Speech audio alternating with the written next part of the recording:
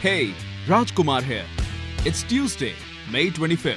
Welcome to the Living the Dream Show with Kevin White. This is the podcast where we partner in God's dream of every nation, tribe, and tongue worshipping Jesus in heaven, and it being on earth today as it already is in heaven.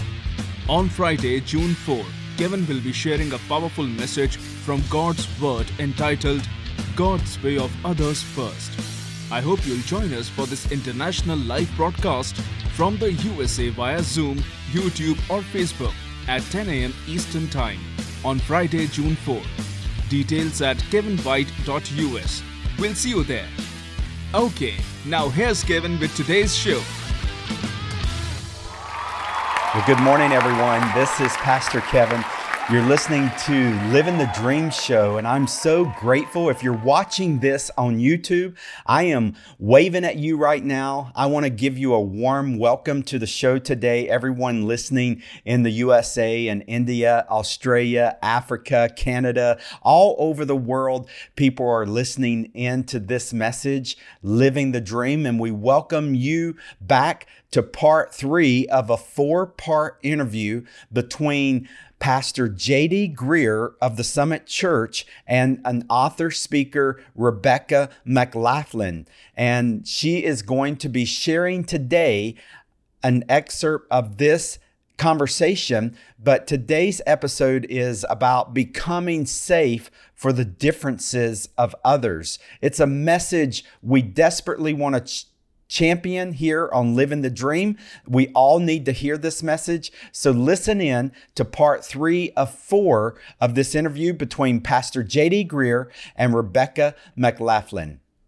When it comes to that issue of sexuality, that's one of the most poignant parts of confronting Christianity was your own personal story in this, how you reckoned with this and how you felt in the church. And if you're comfortable with it, as comfortable as you are, I'd love for you to just share some of that story and what that process was like, of you understanding how the gospel spoke to you. Sure, yeah. So as long as I can remember, I've been a follower of Jesus. And as long as I can remember, I've been attracted to women, primarily rather than men. And so growing up, this was something, honestly, that I thought I would grow out of. I was like, this is probably a phase that I'm going through, not really sure what to make of it, but hopefully something that I'll grow out of someday. Went off to college, thought, this is the time. I'm going to start being attracted to guys rather than girls. Immediately found that wasn't the case. Got into grad school. And at that point, I was like, okay, I can't really tell myself I'm just going to grow out of this anymore. I'm kind of a proper grown up at this point. And for a long time, it just felt honestly like a sad waste. It was something of which I was ashamed, and it didn't seem to be doing anything useful in the world. The fact that, I'd find myself just falling in love with women and not with men. I ended up, somewhat to my surprise, marrying a wonderful Christian man. And whereas I'd been very open with him about my struggles with same-sex attraction, I hadn't actually talked about this to even of my closest Christian friends. So we moved over here 13 years ago. And even for several years after that, I wasn't talking with my friends. It was only after gay marriage was legalized across America in 2015, and I felt a real, burden on my heart for wanting a better articulation of the beautiful story of biblical sexual ethics to be told. And it seemed to me that often churches weren't actually doing a good job of telling that story. So folks were either saying, we're going to completely throw out what the Bible says about same-sex sexuality, and we're going to affirm same-sex sexual relationships. Or they were saying, we're kind of going to double down on a culture wars mentality and double down on the ways in which Christians have often, honestly acted sort of hatefully towards LGBT people. And it broke my heart to see this. And so I felt like I wanted to be a tiny little part of the public conversation here, but I hadn't even had those conversations with my closest Christian friends. And the reason that I hadn't was that I was afraid that if I was honest about my experiences of same-sex attraction, that my female friends would take just a half step away from me. And that was a terrifying prospect for me as someone who, longs for that connection And I think for all of us, whatever our struggles with sin are, we'll find that if our legitimate needs are not being met in healthy ways, that's often when we're sort of most tempted to reach for things that aren't healthy for us. So I was afraid of that sense of stepping half a step back. What I came to realize was that actually, by not talking about this issue for me, I was actually taking half a step back away from my friends. I wasn't giving them an opportunity to meet me in this. I wasn't giving them an opportunity to be my sisters, to be able to speak truth and love into my life. And I think one of Satan's best weapons against us is convincing each of us that whatever our struggle with sin is, that it's not something we can talk about to our close Christian friends. Rebecca, let me ask this. How can evangelical churches be safe places for people that find themselves where you were those years ago? I think it's really easy for us as Christians to talk about the LGBT community out there and the church here as if these are completely separate communities. When the reality is, if we look at the statistics around the patterns of same-sex attraction, it seems like about 14% of women and about 7% of men experience some significant degree of same-sex attraction. Now, interestingly, only 2% of men and 1% of women are exclusively attracted to those of their same sex. So there's the category of folks like me, women who are attracted to other women, but not to the extent that they couldn't be happily married to a man, is actually the largest group of LGBT people by far. And we need to recognize that in our churches, that means that a significant number of the folks who show up on a Sunday or in your small group or in your youth group or community, this will be part of their experience.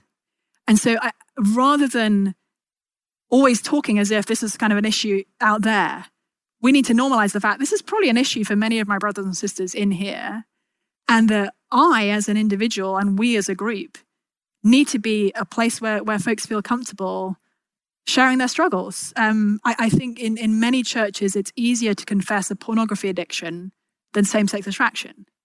Now, don't get me wrong, I think it's really important that people are able to talk about their pornography addiction and get help from their brothers and sisters in Christ. But I think we've got things really messed up if we've sort of allowed that to be a conversation where we actually haven't created space for people who are struggling with same-sex attraction. Hey, it's Rajkumar. Kevin will be right back. I invite you to visit kevinwhite.us and join thousands of subscribers to Kevin's daily 1-minute motivation series called Generously Blessed. Kevin's book, Audacious Generosity, is an international bestseller. Audacious Generosity is available in paperback, handbook, ebook, and audiobook at kevinwhite.us. And worldwide everywhere books are sold. A serial entrepreneur, Kevin has helped start hundreds of businesses, non-profits, and churches. Kevin loves to help people prosper from God's guidance and provisions. As founder or executive director of Global Hope India, Kevin has traveled over 1 million miles to 27 different countries, speaking to thousands of audiences throughout India and the world. Schedule Kevin today at kevinwhite.us. Make sure to visit globalhopeindia.org and join thousands of people who pray, give, and go. Global Hope India has over 20 years of missions experience in India. Now everyone can go to India virtually on one of GHI's virtual mission teams. Over 1 billion people in India have never held a Bible. Most people in India lack access to even know about Jesus. Join Global Hope India in changing that. Go to globalhopeindia.org today to pray, give, go.